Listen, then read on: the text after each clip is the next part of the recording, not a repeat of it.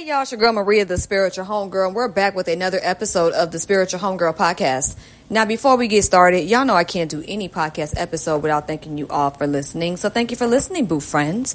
Out of the tens and thousands of podcasts that are out there in podcast land since 2016, you've lent me your ears whenever you felt like tapping in with your girl, and I really appreciate that. So today's episode is a reminder from the homegirl who loves you and wants to see you win, that being myself, as well as somebody who has her own tools of how she uses to heal herself, that being me, as well as other people. For those who are tapped in with some of those gifts and some of those tools, whether it be sound healing, divination, things of that nature, don't forget that you might be the best recipient of your gifts and your tools.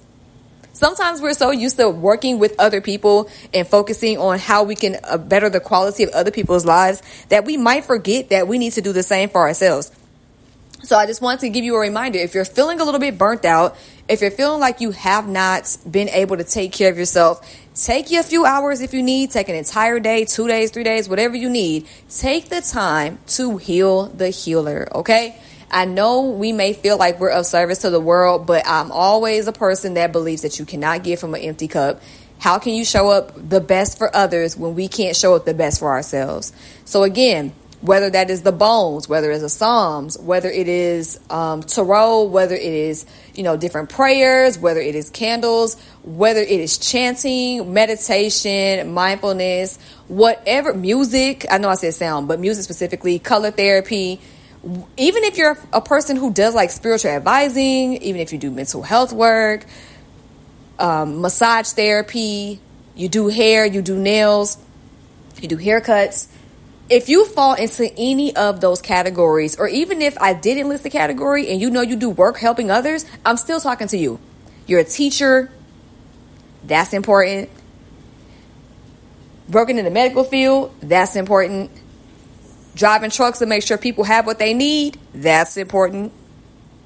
Make sure you take time to heal yourself with the tools that you've been given. Okay, please. And I know it might be busy. I got to do this. I got to do that. I got to make money. I got to work. If you can't make an entire day to recharge, try 5 minutes. Just try 5 minutes on focusing on yourself and let me know how that goes. Okay, we deserve to be able to pour back into ourselves and use the gifts that we've been given to help others on ourselves as well. Okay. Now, I know for some folks, there are some things that they might not be able to do for themselves, but they could do better for others. Reading could be one of them. If that's you, no worries. Go get you a reader, okay? If you need that, go ahead and do what you got to do. Again, this is a platform where we don't judge. As long as you're not doing what you do to hurt other people, I could care less what you believe in, okay?